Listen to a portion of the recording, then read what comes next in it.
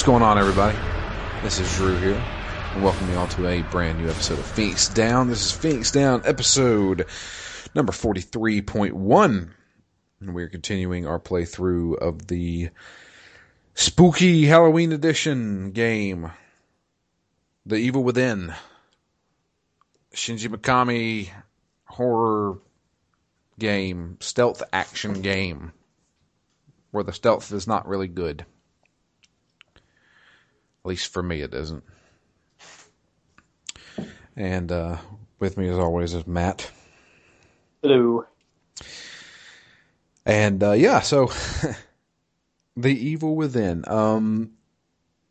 You know what? I want to talk about the stealth because we run into a little bit of it in these next few chapters. We covered chapters 6 through 9. I'm on chapter 10. I think I'm about halfway through it, but I did not finish it. Yeah, I'm right at the beginning of 10. And the stealth in this game, the enemies are far too sporadic. They don't really follow a set path, it seems like. They may. Are they too sporadic, or are we going through it at a pace that doesn't give you the time to watch their patterns to figure out when to strike? That could be part of it, but it seems like every time I'm sneaking up on a guy, he always turns around. It's not because he heard me, it's because it's time to turn around, kind of thing. Yeah. And I'm just like, there is no cover. I'm usually in a situation where there is no cover that is close enough to get to him before he turns around and starts coming back. Yeah. And I'm just like, am I supposed to stealth this? You know, that brings up the question of like game structure. And I'm like, is it structured to the point where you're supposed to just kind of either run by this guy or just fight him? Or should I stealth this guy? But there's a couple of ways to go around that. You can use the Agony crossbow to shoot the light burst bolts at them, and it blinds them. And when they're blind, you can do a stealth attack. Which, here's another thing: if they're blind and they can't see jack shit, why do I still have to go down into the stealth position to kill them stealthily that way? You have ouch to do that? Yeah. Oh, that's funny. That was one of the biggest things that got on my nerves. Was like I'd shoot the bolt, it blind like 3 guys, and they're just sitting there like just, you know, holding their eyes. And I'm like, why can't I just walk up to a guy and stab him? But no, I have to crouch down and then stab him. It's so dumb. Yeah, I mean, I've had that same experience more than a few times where I'm coming up on a guy, I've got everything theoretically timed out well, and then he turns around at the last minute, and then I'm sitting there like a chump, and then he like waves his hands and hits me, and I'm just like, I thought I was doing that correct, but apparently not quite. And the other thing along those lines that I find a little strange is, why is it that every time you find a bed or a closet, you have the option to get in it? Like, I have had times where I've been seen when I was trying to be stealthy, but in those instances, not one time have I ever been like, oh, well, I'm going to go run and find a bed to hide under. No, I pull out a gun and I shoot him.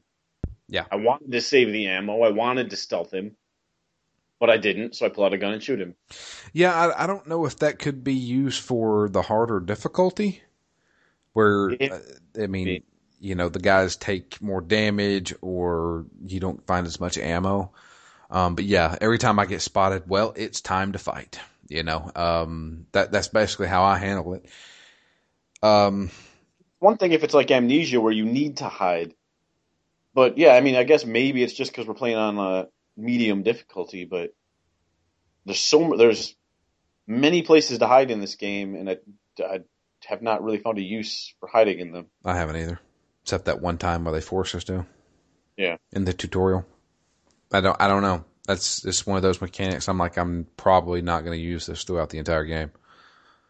Like I said in the last episode, Sebastian is a little less of a badass than, like, you know, Leon Kennedy or Chris Redfield, but he's able to hold his own. You know, the melee is useless. Yeah. And I have decided not to upgrade it because I'm like, fuck that. I agree. I have not upgraded it at all, but I have found it to be a little bit useful in as much as you can just stun somebody. So it's got a decent range. I'll say the melee has a decent range. And it does sort of knock them for a spin, which is enough time to back up, reload, and get your gun ready in case somebody's like right on you. Yeah. So I have found some use for it, but I have not put a single point into upgrading it. Yeah.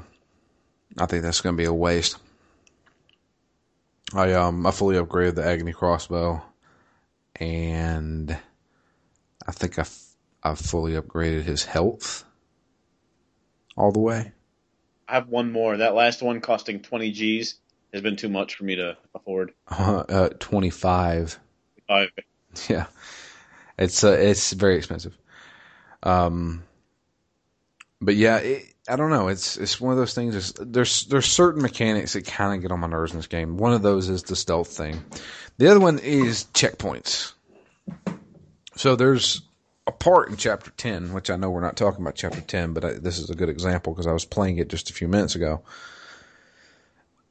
There's a part in Chapter 10 where you run into it's not a boss, it's probably like a mini boss.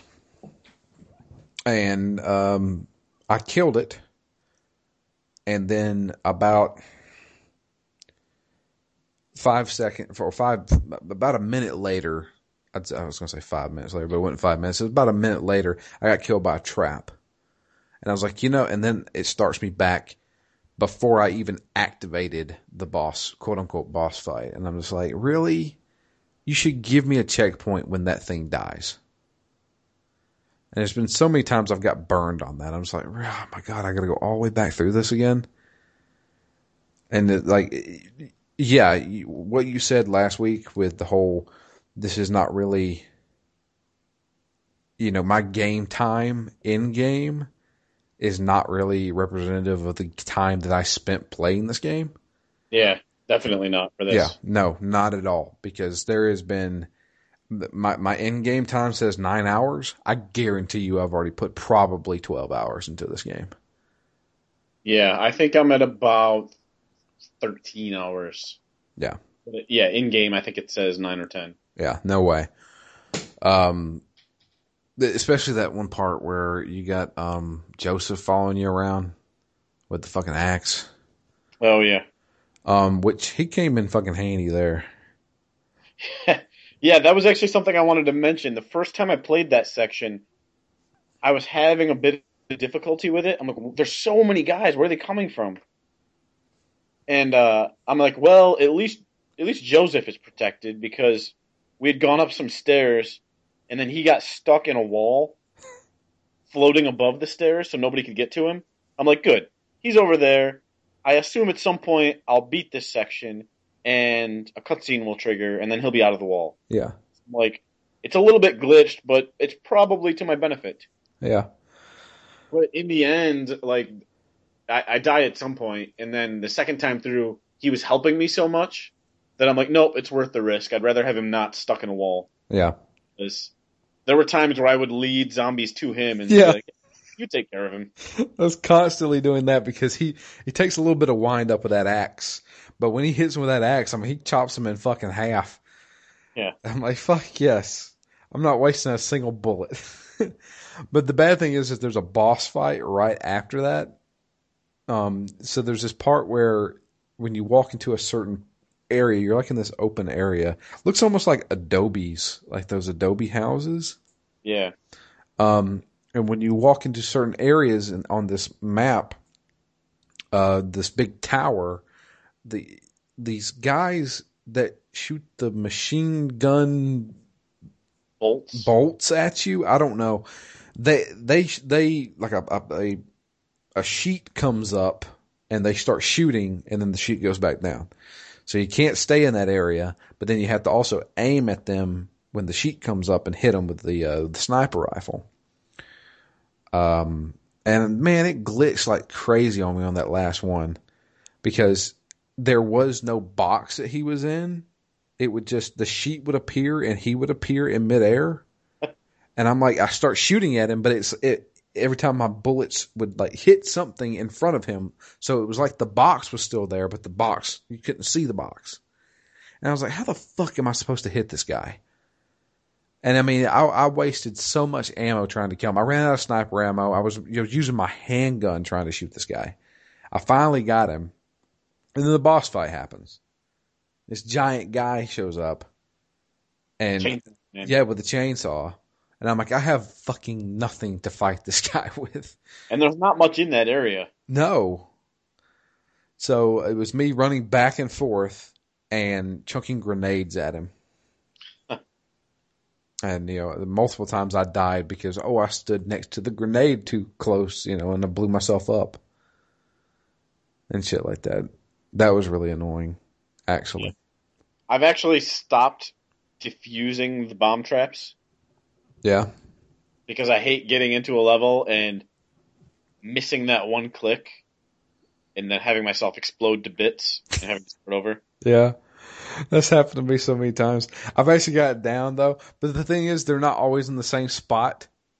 Yeah. Plus around, was it chapter 3 or 4? They narrowed by about 50%. Yeah. At least. And I was like, well, I've been diffusing them. I've got like 25 trap parts now. So I'm good on the agony crossbow whenever I need to make a bolt. But the other so as far as story goes, I don't even fucking know. I seriously, I mean that's the thing is like, and this is what I was going to get into before we started recording, is that I feel like I'm going through the motions with this game. You know what I mean? I don't think that's you. It's almost the way the game was designed. Yeah. Which is just to have a bunch of encounters, a bunch of locations. They're not terribly well tied together, I don't think. No. And there's not much logic. So like, since we were talking about writing, there's a famous quote that says if there's a gun in scene 1, it has to go off in the like scene 3. Basically meaning that when you put things into the game, they should be there for a fucking reason. Yeah. And not just there to pad the length of the game. And like, I'm thinking the first thing we did was chapter 6, which had sort of a mid-boss fight and then an end-boss fight. And they're there, they're cool, they're fun-ish. I'm moment to moment, I'm enjoying the game, but I don't feel like it's building to anything because I feel like everything is just sort of meandering and roaming. And maybe there'll be another boss, maybe there'll be 3 bosses here, and it doesn't really matter how many there are. And it doesn't really matter what you do, because the next location's not going to be related to this one anyway. Story-wise or logic-wise, or it's so random, and the aesthetic ends up being very similar in many sections. Again, as we mentioned last time. So I don't know. I get just a sense of detached involvement because I don't feel like things are progressing in any way that is building. Yeah. So there is one thing I do want to mention as far as story goes, and it was actually at the beginning of chapter 6, when Sebastian wakes up. It's like he's laying on a bed, or maybe like a hospital bed or something, and he sees a doctor standing over him doing stuff, and the screen constantly flashes for a few seconds. And every time it flashes, the doctor changes to a different person. And if I may be crazy, but every time it flashed, it looked like the woman detective. Very slightly, for like a split second, it looked like her. I was like, okay.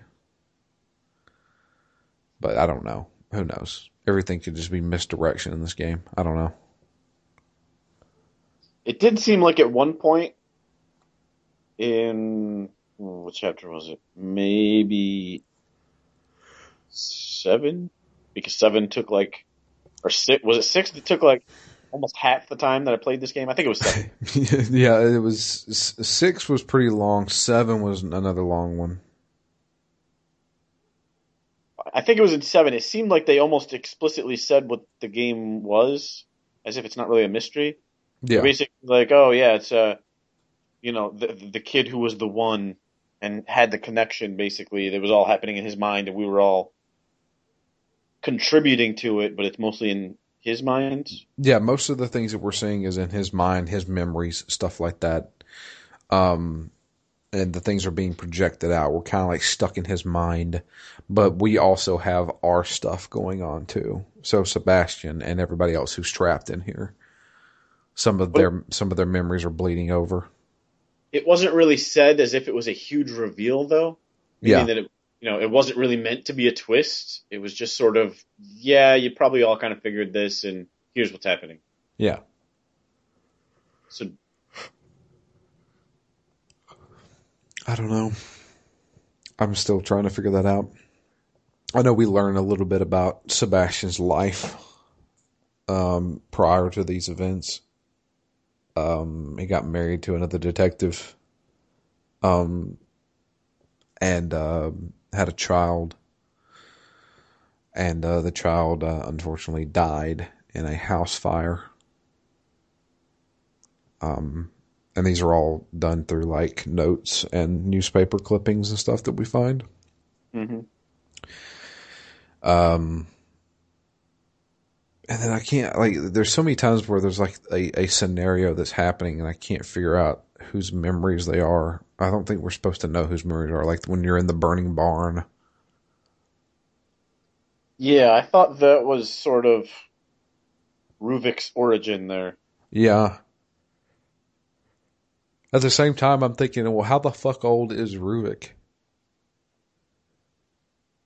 Because Yeah, this looked like it took place in maybe the 40s. yeah, it could have just been rural, generic anytime, That's true. because it was a field of sunflowers, just a barn out in the middle of nowhere. Yeah. But there's a few things I do want to mention. The boss fight um in the poison room. Oh yeah, The guy with the boss with the giant guy with a safe for a head. yeah, That was an interesting one. yeah. It was certainly one of the most dread-inducing ones, Yeah. especially the second time you see. Well, first and second time.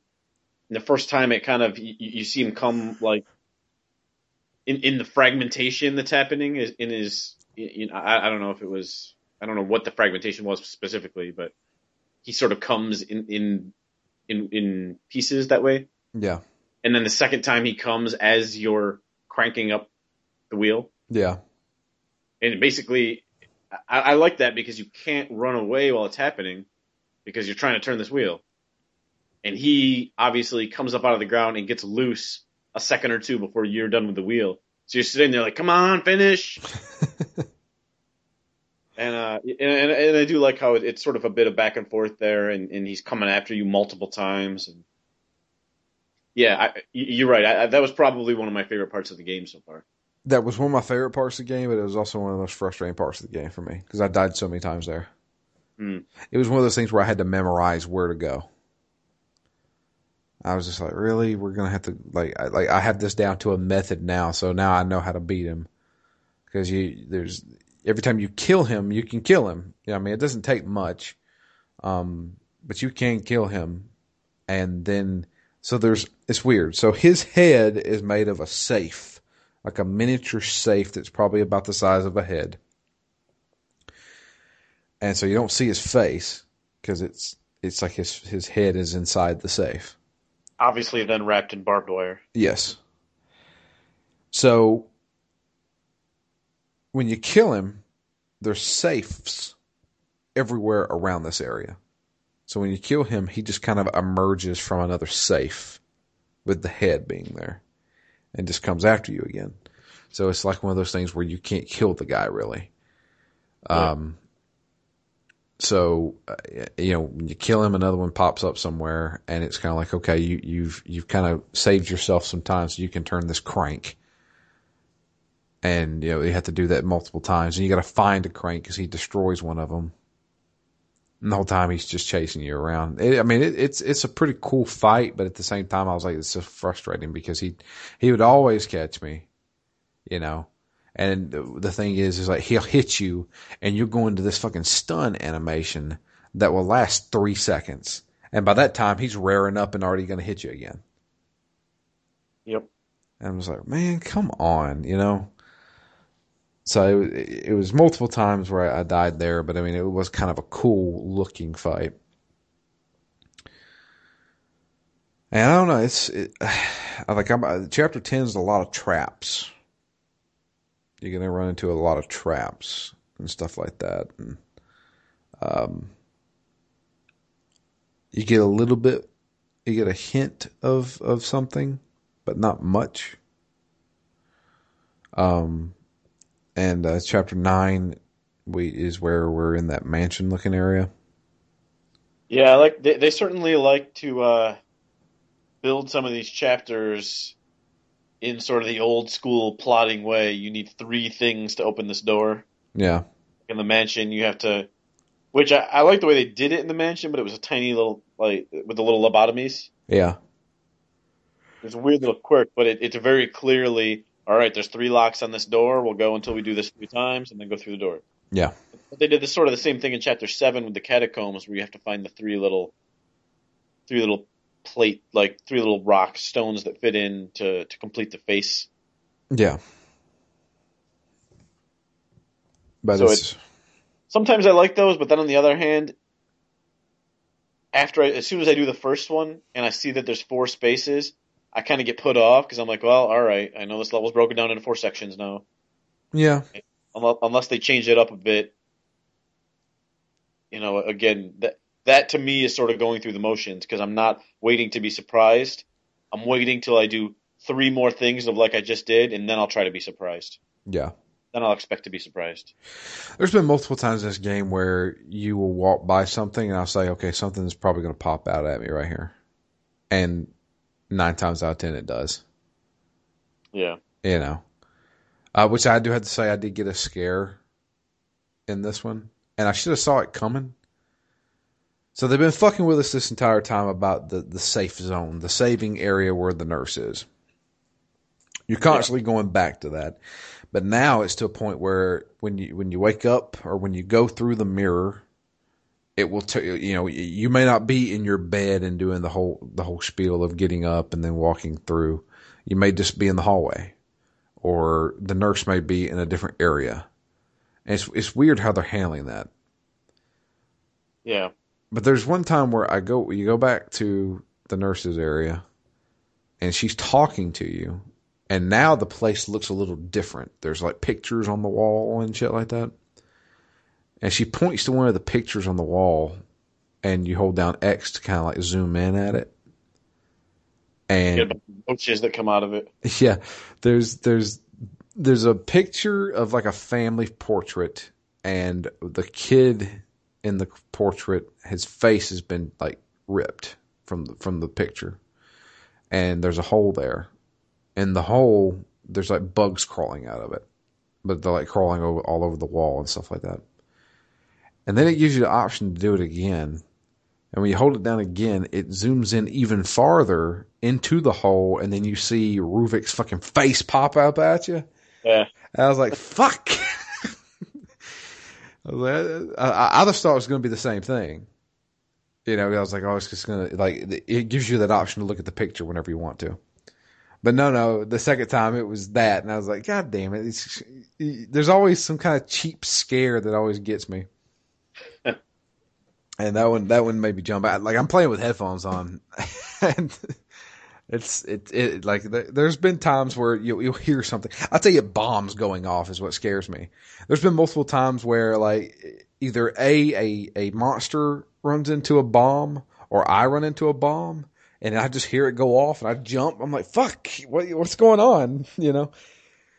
Yeah, the thing that gets me is when I walk into a room and I hear the bomb like getting ready to detonate, Yeah. and then I'm like, oh shit, dive or run. If I know where it is, sometimes I'll just run away and hope that I can catch a zombie behind me. Yeah, there's been far too many times I just ran into a bomb. The trip wires get me sometimes, especially in chapter 10. I got hit by multiple bombs in the trip wires in chapter 10. But yeah,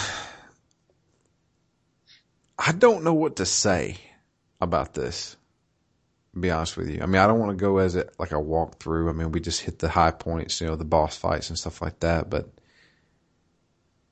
there is not much story going on. Yeah, and what story there is basically just hints and flashes, and I mean, I do really like the when you see the ghosts, and the ghosts have these conversations that I like perk up for. Yeah. And when you get the flashes, I mean, I guess those still are the ghost sections, but when you start to get hints as to what the testing was that was done. But most of that is, just 30 seconds here or 15 seconds here after like 2 or 3 hours of playing. And, yeah, it's clearly not the focus. It's like sprinkled in there.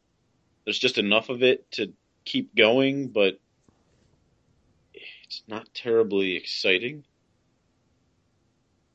Yeah. I don't know. I'm a little less uh I'm a little less convinced that they're going to do something new and exciting with it. Yeah, that's my issue. It's too much meandering. The I think the biggest thing for me is the tapes that you're listening to. Whenever you find like a recording, Hmm. is that supposed to be Ruvik talking? That's a good question. Because the tapes are all about like the scientist going through like his experiments. And, some of those are kind of interesting when it comes to like what he's doing to figure this stuff out, which is making me think is Ruvik, because Ruvik is looking for this quote unquote match, this compatible person. And we don't know for what or anything. Yeah, do we think then that the reason for the search is the big reveal? It could be. I know that I'm guessing the girl that got burned up in the barn was Laura, and Ruvik is constantly thinking she's not dead, and he keeps talking about how she can't be dead, and I got to find a way to bring her back or something like that. I don't know. It's weird. Maybe he's trying to find somebody who can manifest their memories and then inject his memories into them so he can manifest like his sister back. Mm. Maybe I just figured this game out. I don't know. Because he's constantly obsessed with his sister and how she's not dead. And he's trying to find somebody who can psychically project things out of their mind. Yeah. Holy shit, that kind of makes sense. Yeah, and it doesn't sound terrible to me. I mean, that sounds like the kind of traumatic experience that could shape a person, and they would probably, in this type of a video game world, do whatever they could to fix that, right that wrong. Yeah. Huh. Well, maybe that's what's happening. I don't know. So then Ruvik is tragic, not the terrible enemy. Yeah, not a villain per se. Okay, you're the one standing in his way. Maybe we're the villain. Could be. It's gonna be like what was that? I Am Legend. Yeah. The actual I Am Legend, not the Will Smith one. I don't know. I don't really have anything else. I mean, I hate to be that way, but I mean, like I said, it feels like it's going through the motions. You know, like nothing is really standing out for me to Yeah, for me to talk about. and that's true, and it does make it difficult to talk about. And it's giving me this feeling that when I'm done with it, I'm going to be happy to be done with it. Yeah. But on the other hand, again, moment to moment, I still think it's pretty fun. You know, I think they're giving me just the right amount of ammo to where I have to conserve and I can't just go in guns blazing.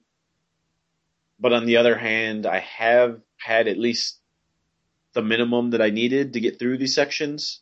And I've died a lot in this game, but there hasn't been any one particular spot where I've died 10, 20 times, like in some games.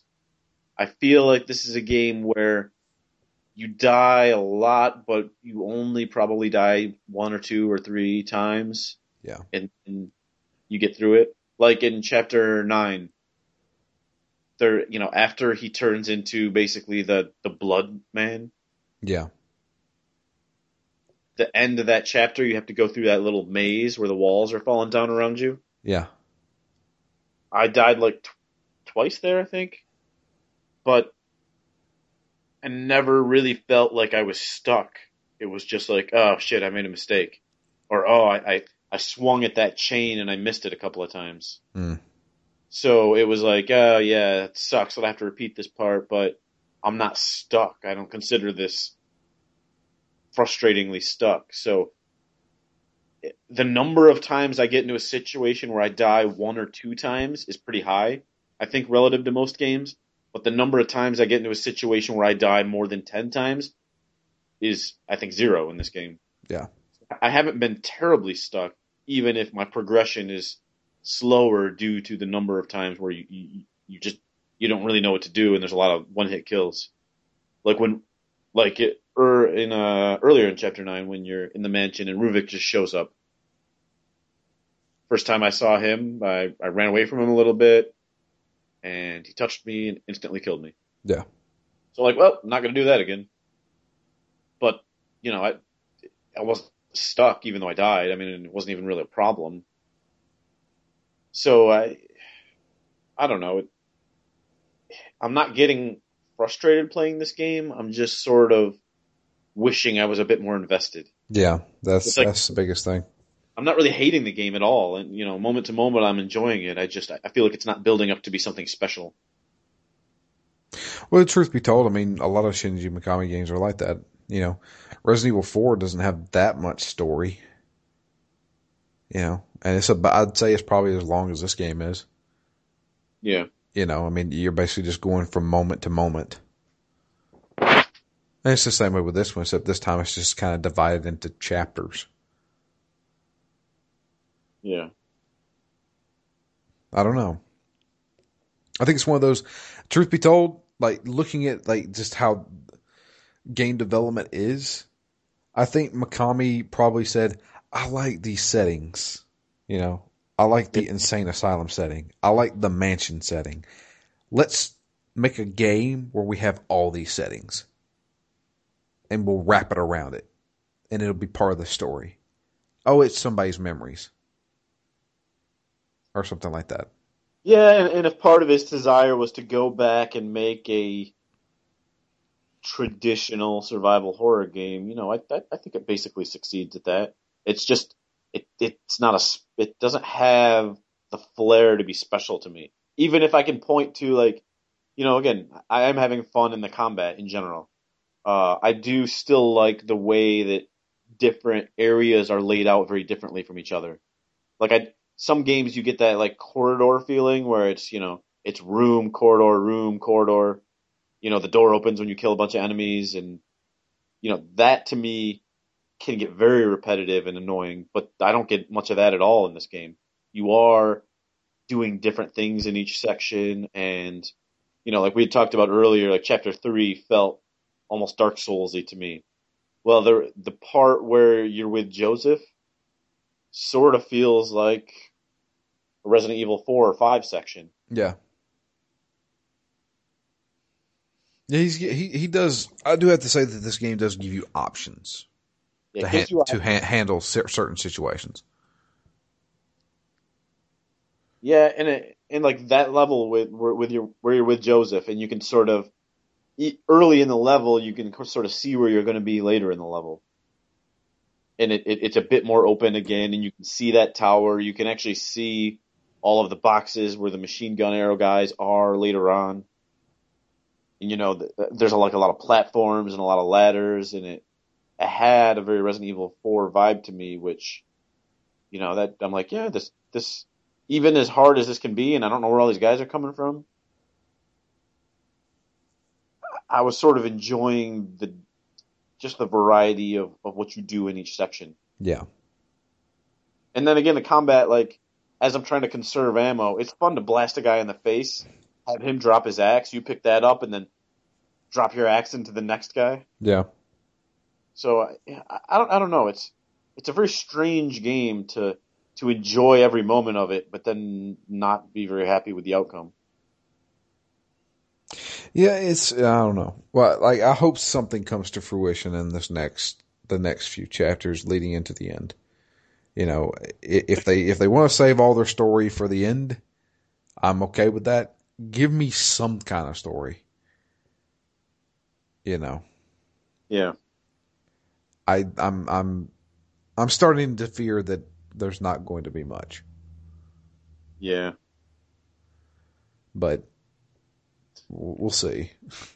I mean, Yeah, and you've got things like the newer Resident Evils really put a lot of other things you can do. I know they're a bit more actiony, and that sort of is in line with the idea of replaying levels.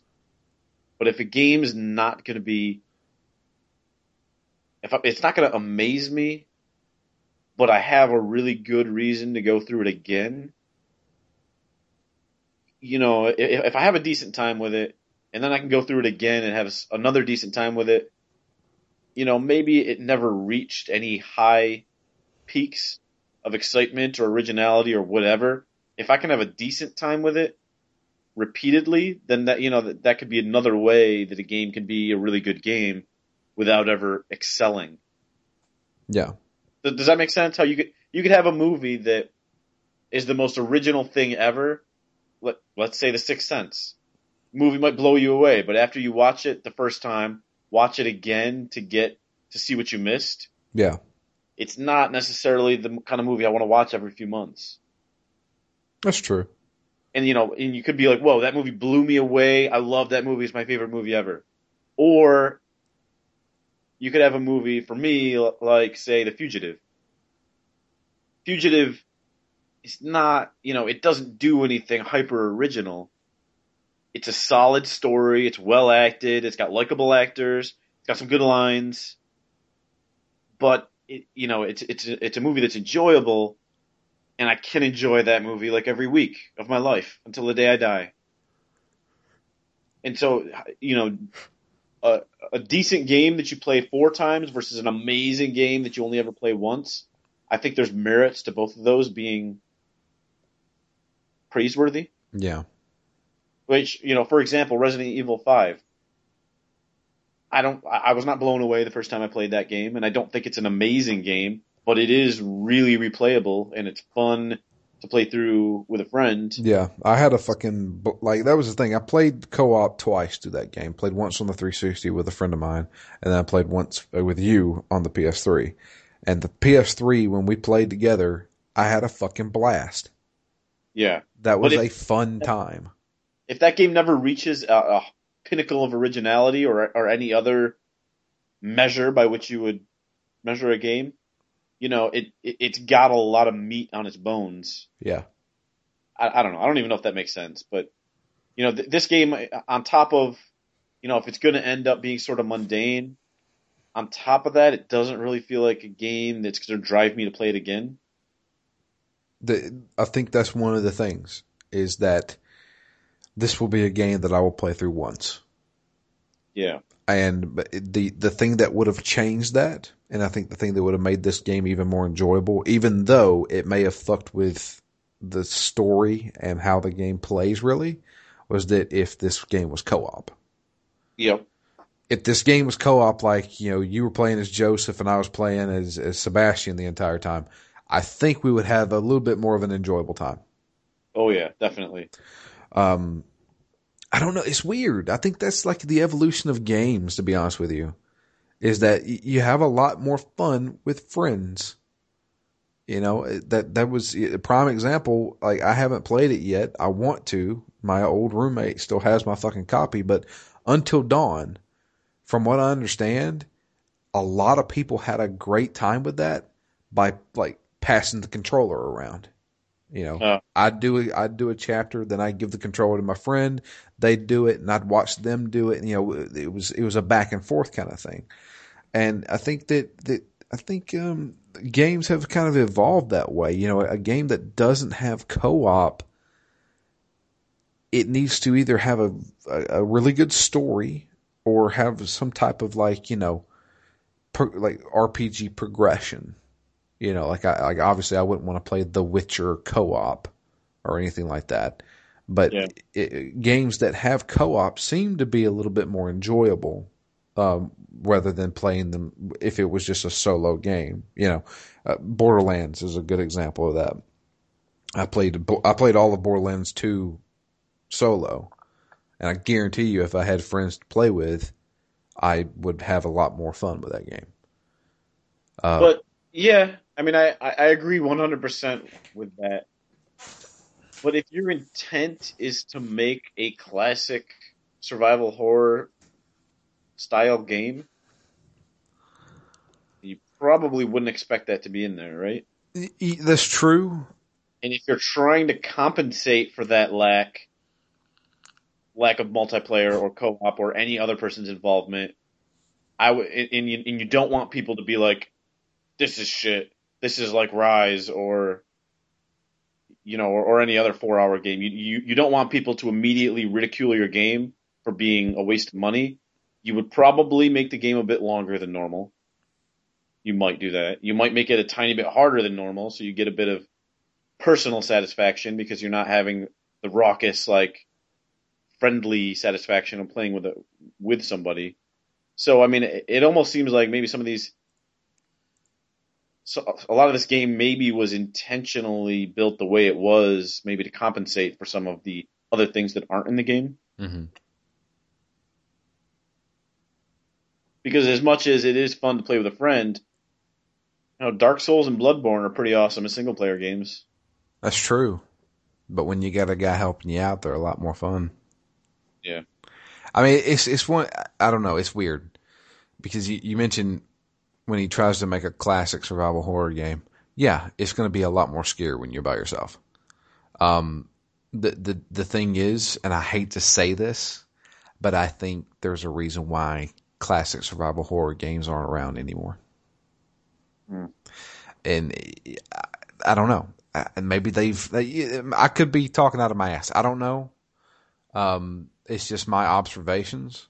You know, the prime example, we were talking about it before we were recording. Operation Raccoon City. Fucking fun ass game. But if I was playing that single player, I'd have a bad time with it.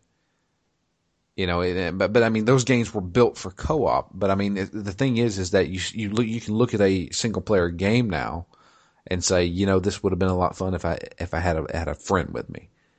You know, I don't know. It's weird. I think games are evolving, and you play a game like The Evil Within, and it feels almost like it's from another time.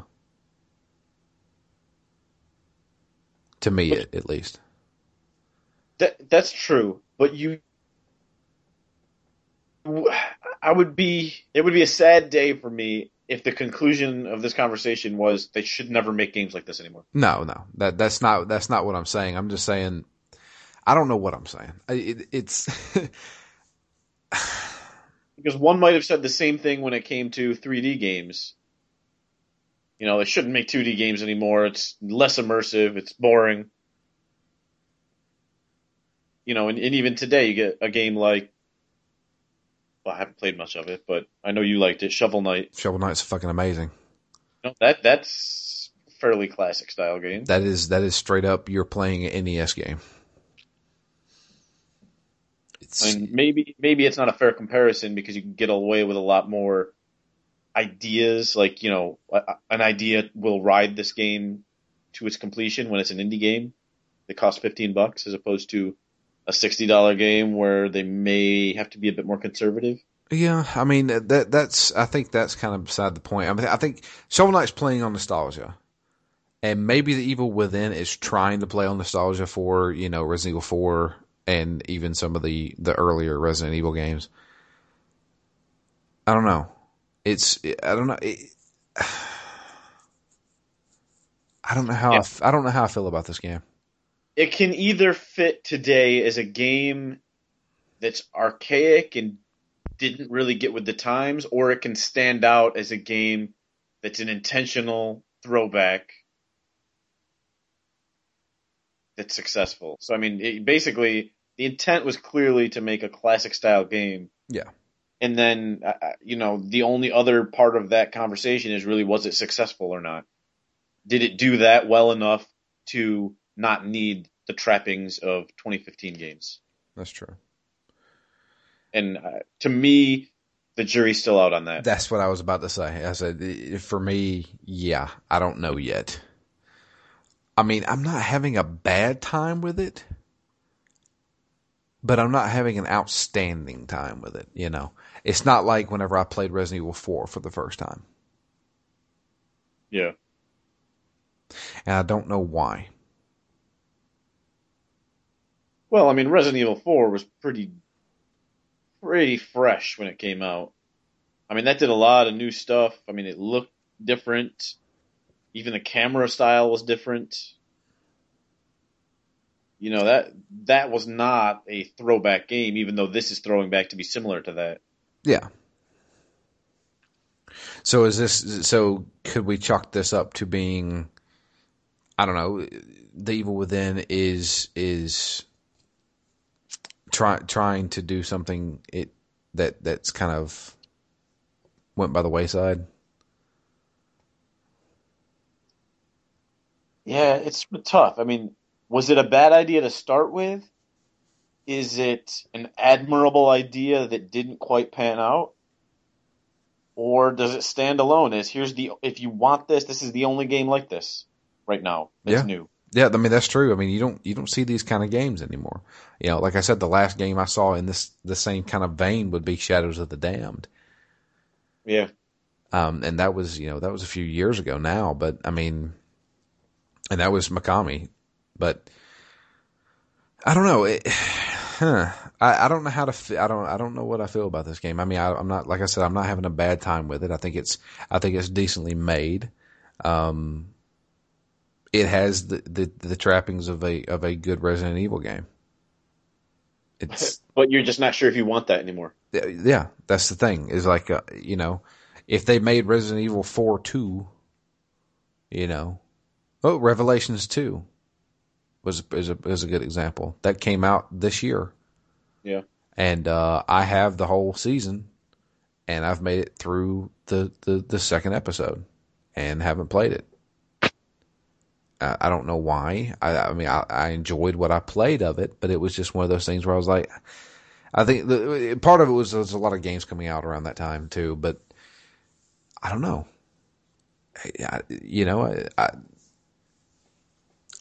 Maybe I'm moving on from those games. Maybe I'm moving on from the classic survival horror games, which is a sad thing to say because they were one of the games that shaped what I like to play. Yeah, certainly. And at the same time, I mean, we see what has happened to Resident Evil in recent years. So, do you know how this game did commercially? I don't know. I can probably look it up on. I've got it up here. I mean, maybe this is sort of conversation that's best left for the last episode, but. That's true, but I mean, we're talking about it now because we're trying to figure out should we play this game. Well, it's recommended. For me, this was like I said in the first episode, it's a Shinji Mikami game. I knew I was going to buy it. I knew I was going to play it. To me, that was never a question. But what I recommended to other people is sort of what I am unsure about. Well, let's see here. As far as sales go, this is from the Wikipedia page. It says The Evil Within was the second best-selling game in the United Kingdom for all formats during the week of its release. In the United States, it was the game was the third best-selling in October of 2014. The game set the record for the highest-selling first-month sales of a new survival horror intellectual property. But that's a lot of qualifiers, by the way. That is true. But the record was broken by Dying Light, which released in January of this year. So yeah, I think a lot of people played this game. I know, Justin Solani, who works at the website with us, he was totally on board with this game. I mean, he had been following it since it was announced. He's a huge survival horror fan, and he did like a complete walkthrough of it on YouTube. I mean, he fucking loved that game. I know he owns it on every fucking system. And, good on him. I mean, there was a lot of people who really liked this game. Hell, Game Informer gave it a 9 out of 10. So, I mean, it's not a bad game. To me, it just feels a little too formulaic. Yeah. At times. I don't know. Like I said, jury's still out on that. And I don't really know what to say. I think I'll have a lot to say whenever I beat this game. Then again, it may, I don't know. It's either A, this game is not going to have much of a story or a reveal at all, and I'll be like, this is complete ass. Or B, it will have somewhat of a story, and I'll be like, it's okay. I have a feeling it's going to be the second option. Mm-hmm. I don't know. I don't think it's the worst game we've done for Halloween, if that means anything.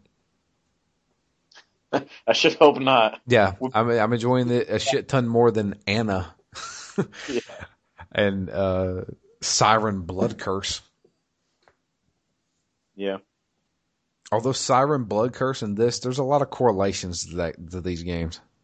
Yeah, I mean, you can almost give Siren Blood Curse a bit more of a pass because, nobody really expected much out of that. I mean, I had to buy my disc copy from Japan, right? I don't think that came out on disc here. It didn't. It did not. It was only a downloadable game, which immediately I think sets, rightly so or not, I think it sets the expectations a bit lower. Yeah, I don't know. Yeah. Wait and see till we finish it. I mean, we're still sort of right in the thick of it, and we know it's a bit longer than the average game of this style. So if there's going to be a weak point in my mind, it would probably be the middle. Yeah. And to be fair, I thought it started really well. I thought it was very interesting at the beginning. And if they get it on track and it ends well, the swampy middle is just sort of maybe not as big of a deal as it would be if, let's say, you dropped the game today and never touched it again. Yeah, it'd be. This was your last impression of it, was this pointless middle section. Yeah. But if it ends well, a lot of these middle sins can be forgiven, I think. Yeah, it's like you said. This stuff that we just did is basically filler. Yeah. So we'll see how it goes. But I think I'm gonna cut it off there. We do have an email that I want to read,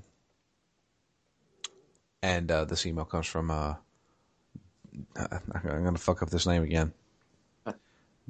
Dara, or maybe Dara. I think it's Dara. Anyway, Dara writes in and says, "Hey Drew and Matt. Hope you guys are doing well. I'm just writing up this email, Drew, while listening to your intermission as you describe your lack of engagement regarding Uncharted and Tomb Raider. I think I kind of understand where you're coming from. I love these games. I like their story, but honestly, I find that the gameplay is more bare bones than what I would like. In climbing sections, I find myself just mashing the jump button to get through to progress the story. Shooting can feel like padding. When I finish these games, I have great memories regarding the story, but don't think I could go back and trudge through them again. kind of like both of your experiences with replaying Snake Eater. It's a weird comparison, but after gaming for so long, I'm starting to only want games like Metal Gear Rising, Devil May Cry, and Dragon's Dogma. They feel like old-fashioned gameplay-focused games, such as Contra or Castlevania, and brought into modern day in 3 dimensions. This is reiterating your comment of gameplay over story over graphics. There are times when I play games where it seems like a chore. Maybe I'm just getting too old for games. Anyways, thanks for keeping the show going. You guys are awesome. Thank you very much for that email. And in regards to, I think we all evolve in our gameplay styles, in our game choices too. You know, I can most certainly see it in me. I've become a role playing game person. I prefer those over anything now. For a time, I was big into first person shooters. You know, I played Call of Duty 2, Call of Duty 4 a lot, tons of that, and it was one of the games that really got me into role playing games, both traditional and non traditional. Dragon Age was one of them. Got me really into it. Mass Effect was another one. Yeah, Mass Effect for me was just so huge. Mass Effect was a very interesting thing because I played Mass Effect 1 and that game was so fucking buggy that I did not want to play. It took me a while. So Mass Effect, I bought that game day one because, you know, everybody saw that fucking E3 demo and how realistic it looked and you talking to guys and, you know, like the conversations and stuff. And I was like, man, I got to get this game. And then how buggy it was. And I didn't really want to finish it. In fact, I put it on the shelf after getting about halfway through it and didn't beat it for like another year. And then when Mass Effect 2 came out, I was like, I don't even want to play it. I eventually did play it, and I was like, well, this is fucking fantastic. But Dragon Age was what really got me, because as I've said before, and when we covered the Dragon Age series last year, I'm a fantasy person. I always kind of have been, and I love, you know, knights and wizards and stuff like that, Dungeons and Dragons, that kind of thing. And that really, really took it to a whole nother level. Because I had played BioWare RPGs before, but I'd never really got into them deep like that. But with Dragon Age, I really did. But the other game, it kind of got me back into it because I was a huge Diablo 2 fan. When I was 15, I played nothing but Diablo 2 for an entire year, it seemed like. And those games kind of went by the wayside. You didn't see many isometric loot-driven games. But then a little game called Torchlight came out. Come to find out, Torchlight was actually made by the two guys who created Diablo. And I saw it from the beginning. They said from the creators of Diablo. And I was like, okay, I remember Diablo. Diablo 2 was great. And I actually pre-purchased it on Steam. And I was like, yeah, I'm going to give this a shot. And that was when like I'd already played like Dragon Age and stuff like that, and I was like, okay, I'm really into RPGs.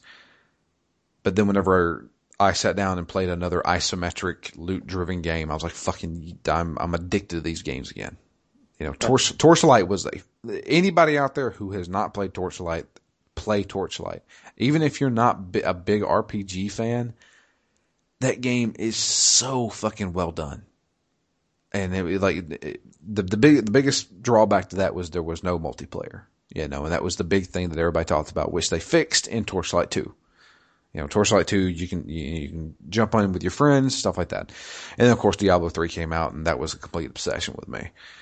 And I don't know, it's one of those things where I like story-driven role-playing games. You know, like The Witcher seems like it's right up my alley. And and Mass Effect, obviously, and Dragon Age, those games fucking reign supreme to me. You know, like I said, I'm not the biggest Mass Effect fan. I like Mass Effect a lot, but I'm just not a sci-fi person. Dragon Age to me is one of the best. It's one of the best fucking worlds I've ever seen. Yeah, I mean, to me, it's two of the top worlds. Yeah. Mass Effect universe and Dragon Age. I mean, those two games alone are make up a large portion of my favorite moments in all RPGs. Yeah. And that's one thing I have to give BioWare is that they know how to make a world, you know, and that was And populate that world, because again, Mass Effect is a good world, but the reason I hold that game in such high esteem is the characters. So, you know, I don't even know where that fits when it comes to gameplay versus story versus graphics. I guess it's mostly story, but when you're doing your missions specifically because you care about the characters, that's sort of a nice little fusion. And I don't know. Again, it's been, yeah, I've said it before, but you know, those characters are really the linchpins of that game for me. For Dragon Age, it might even be the world as much as the characters. But in Mass Effect, it's very much characters first and world second. Yeah, I think Mass Effect has the better characters. Dragon Age has some great characters in them, but Dragon Age's lore and world is fucking crazy. I mean, it's like they sat down and wrote like 5 books and then created a game about it. Yeah, it doesn't feel like Game of Thrones, but it feels as well fleshed out and populated as that universe. Yeah. But, so I got to ask you this, man, because I don't think we've ever discussed this before as far as Mass Effect goes. In the first Mass Effect, I mean, your Mass Effect story, who'd you have with you, Ashley or Kaidan?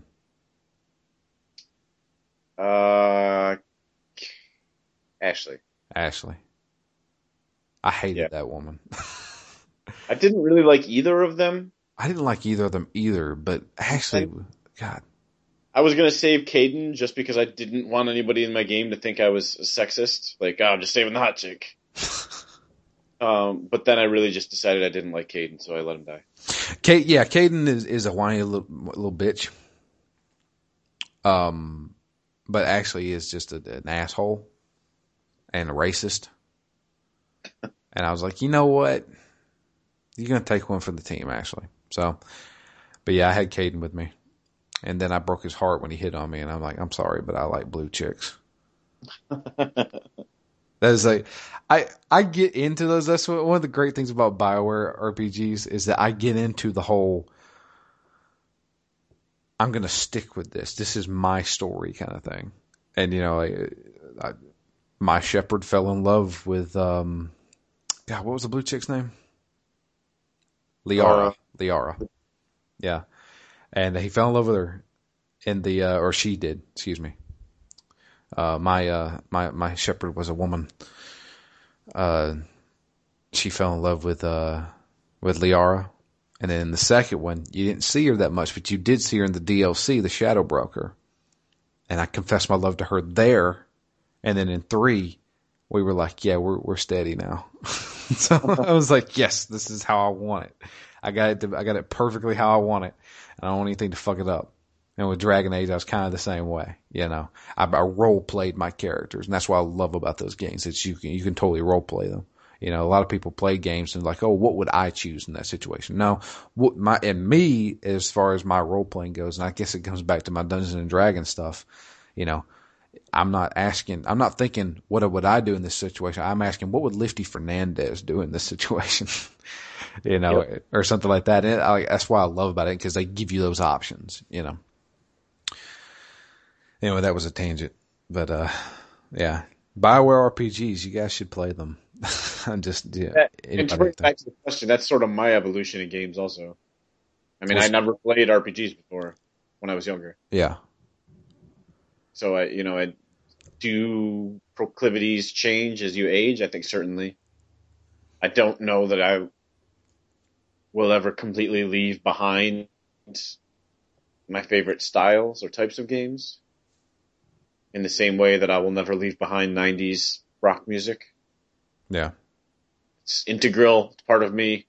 And nothing that I ever hear from now until the day I die, I think, will I cherish as much as the music from the 90s. Cherish as much as Matchbox 20. Well, I would say not be top of the list. Don't worry about it. I know you mentioned before that you were a big fan of Matchbox 20 back in the day. Everybody was. They had catchy tunes.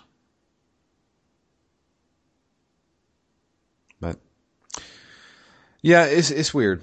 Yeah, like Fallout 4, man. I'm really hyped for that game now. I just hope it's not going to be a buggy fucking mess. Because we all know how Bethesda is. Yeah, history says it probably will be. Yeah. I don't know. We'll see, though. I'm always more of an Elder Scrolls person, though. Because I like fantasy. But, you know. Yeah, I still think it's funny how many years I basically would have said I don't agree with that statement. I do not like fantasy. Was there a reason why?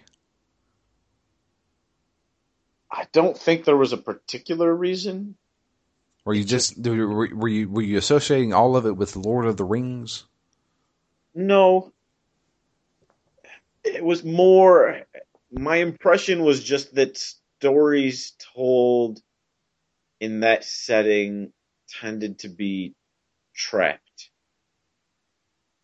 And I don't really know even how to explain that, or, you know, I don't even think that's true anymore. But I think at the time my problem was I feel like I know what I'm going to get, and nobody's going to get into a situation that really matters because there's always going to be somebody who can just fling some magic at the problem and fix it without any logic going into it.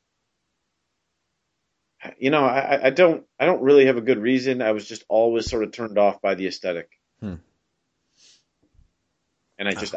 I felt like whenever I started to take in a story in whatever medium, that it was going to be all events and it was going to be all like, you know, I love dragons as much as the next person, but in my mind, like every traditional fantasy setting story was going to be the same story, just with different twists. Yeah.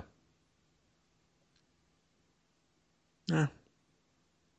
And again, I don't really think that's true anymore. And basically, between Game of Thrones and between Dragon Age, you know, I'm back on board. I don't want all fantasy, but if you tell me this is a good game, movie, story, TV show set in a fantasy world, I'm in. Cool. For a long time, that wasn't true, but well, now it is. I like to think I influenced you into liking fantasy. Yeah, probably. Don't give me that much credit. But, you know, it's one of those things. Oh, yeah. I was a big... The thing was that I didn't even play Dragon Age when it first came out. I played Dragon Age it was probably 6 months before Dragon Age 2 came out. I picked up the Ultimate Edition. I saw it on sale at GameStop. I was like, yeah, let me give this a shot. I was like, cause I played Mass Effect, stuff like that, and I was like, I'll give it a shot. And, man, fucking fell in love with that series. You know, and nobody was, truth be told, nobody was really talking about it at the time. You know, even whenever it came out, I was like, it's you know, it's one of those RPGs. Okay. But, you know, I've always been into fantasy because, you know, you know how much of a reader I am, and that means I don't read. But one of the few books and series I've read was Lord of the Rings. And before the movies came out, you know, I had read them when I was probably early teens. And I fucking love those books, you know. And there was just that was one of the things I was like, yeah, this is really, really cool, you know.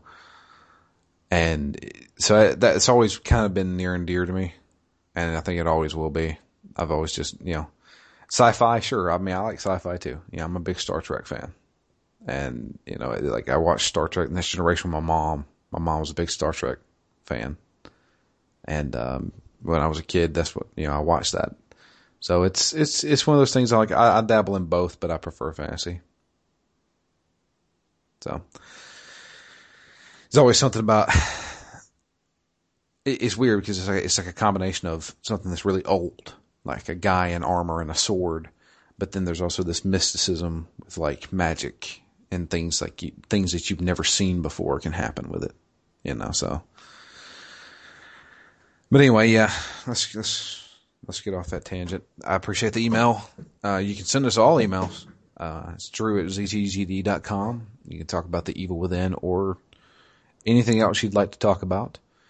We'll read them on the show. Also, you can follow us all on Twitter. I'm at DML Fury. Matt is at REMGS. And the podcast itself is at ZTGD Phoenix Down. And, yeah, that's about it. Thunder in Paradise. 2 episodes are up. I went back and listened to them, partially last week and partially this week. We're idiots. We are really, really dumb. And there's so many small things that I didn't realize, like, while I was there live. And there was just so many, like, little things that were said that I didn't even catch. Like, so I was the one, obviously I'm the DM, and I was showing, Joel how to make his character. And then Alan was sitting there, and, Joel asked me, he said, "What's my AC?" And I was like, "All right, I'm looking that up right now." And then Alan chimed in and said, "Your AC is," and then Joel just said, "I don't trust your information, Alan." Like the way he said it, it was like such a slap in the face. And I didn't even fucking catch on that live until I went back and listened to it. I had to tweet to Joel saying, "Dude, did you listen to this shit?" It was fucking hilarious. And of course, Alan, like, fucking farting on the mic, and everybody heard it, and then everybody's like clearing out the room and, and shit. And I was like, dude, we're fucking recording right now. But yeah, we're a bunch of idiots, and I'm really excited to actually play D&D with them and record that, and hopefully everybody will get a kick out of it. I think I have a pretty good story, so we'll see how it goes. But Matt, you wanna talk about your show? Yeah, it's sort of in its nascent stage. Basically, as we're gearing up for this month's NaNoWriMo, which is National Novel Writing Month. As the quick reason, basically, I've done it the last 4 years in a row. My first 2 years, I would consider successes, even if I failed by NaNoWriMo standards. I wrote a lot of frickin' words in 2 totally different stories. Fantastic. The last 2 years in this endeavor have been pretty miserable failures. So, I have a couple of guys who also like to write, and sort of wanted to get them together and chronicle our trip through November. So we have a podcast series, probably only going to be 7, 8 episodes. Sort of getting ready for November, once a week during November, and then a wrap-up episode or 2 after.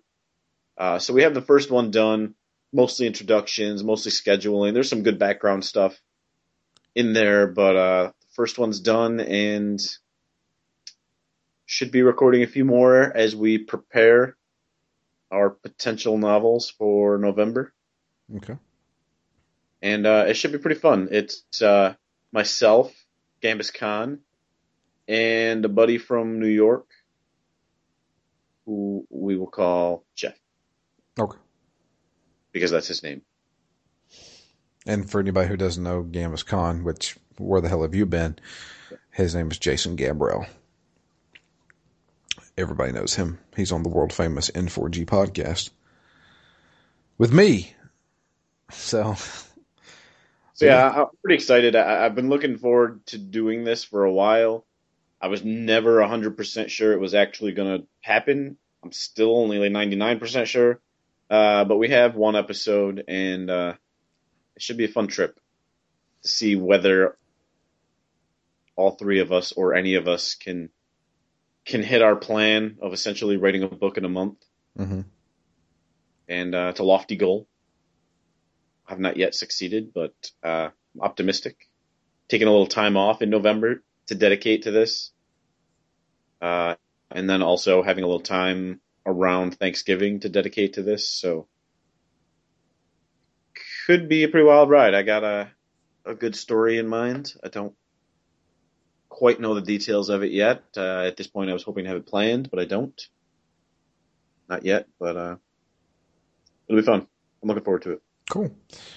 Have you found a way to host it yet? Not yet. So I got the first episode. It's all edited, ready to go. Not sure where to put it. So that's sort of a question that needs to be answered. It's at some point. Again, I wasn't planning to post them anywhere until we were perhaps into November. Mm-hmm. Just in case something happens and it falls apart or whatever. I wanted to make sure it's got some legs before we post them, but... You sound like me with Thunder in Paradise. The first one is good, and I listened to it. I don't think it sounds that bad, but... Well, there you go. I'm excited to hear it. I would most certainly like to hear it. So, when you do figure all that stuff out, let me know, and I will make sure to tweet it out to everybody, and they can give it a listen too. Nice. But yeah, that's it for us. I do appreciate everybody listening as always. I hope you guys have a great week. And we will be back next week to finish off The Evil Within and the spooky Halloween. Ooh. You know, I don't know. This game's not really scary to me. Yeah, not really. Yeah. I mean, it's clearly a horror game, but... Yeah. We'll see. But yeah. Yeah, but we will be back hopefully to finish this game. I'm going to have to actually crack down on it. And beat it. So let me ask you this, and we'll probably talk about it at the last episode. There's 3 DLCs for this game. Do you think we'll be done with this game when we beat it? Story-wise? I don't want to play this anymore. You know, I don't think I want to replay it. Yeah. But I could see, you know, again, to me, the controls and the moment to moment is fun enough that if you told me here's DLC that's pretty good, I'd more likely than not want to give it a try. Okay. Whether I would or not, I don't know. I got a million things to do, and I probably would like to, depending on how the next few hours of this game play out. Right. But I'm not opposed to DLC, especially. I mean, I was going to say especially story DLC, but what else could it be? There's no multiplayer. From what I understand, it's 2 DLCs featuring the woman detective, and the other DLC, which is, as Ken put it, unlike any other thing in that game. So that one I might be more interested in. But if you tell me there's 2 related to the female detective, what can you tell me about her as a character? She almost drowned in that tank. That's about it. She was a ploy to make me do something. Yeah. I don't know. I mean, she's not a character. She's basically an NPC. I mean, she's an NPC. You might as well be a zombie. Yeah. I mean, we've got way more story out of Joseph than we have her. Yeah, exactly. So I don't. Maybe if that's their way to flesh her out, that's odd, because why would I want to play something after the game for a character I don't care about? It could be what she was doing while we were off doing our own escapades. Fucking hell, I can't talk. It could be. Yeah, while we're doing our shit, it could be what she's doing. I don't know. Yeah, and again, it comes down to if that's well done, I'm all in. Yeah. But if it's basically just doing exactly what we did, but with a different skin. I don't know that that's something I'm that excited for. Well, I know Ken has reviewed them all. I will read those reviews and see what he thought, and I'll let you know. But yeah, we'll discuss it more probably on the next episode. Yeah. Just to see, just in case we're like, we could play through those DLCs. I don't know how long they are. I don't think they'd be over a few hours, but I don't know. It depends on how we feel after we finish this game, because I may very well be like, yeah, I'm done with this. So, but we'll find out. But that's for next week's discussion. But until then, I am Drew. And I'm Matt. And we're out of here.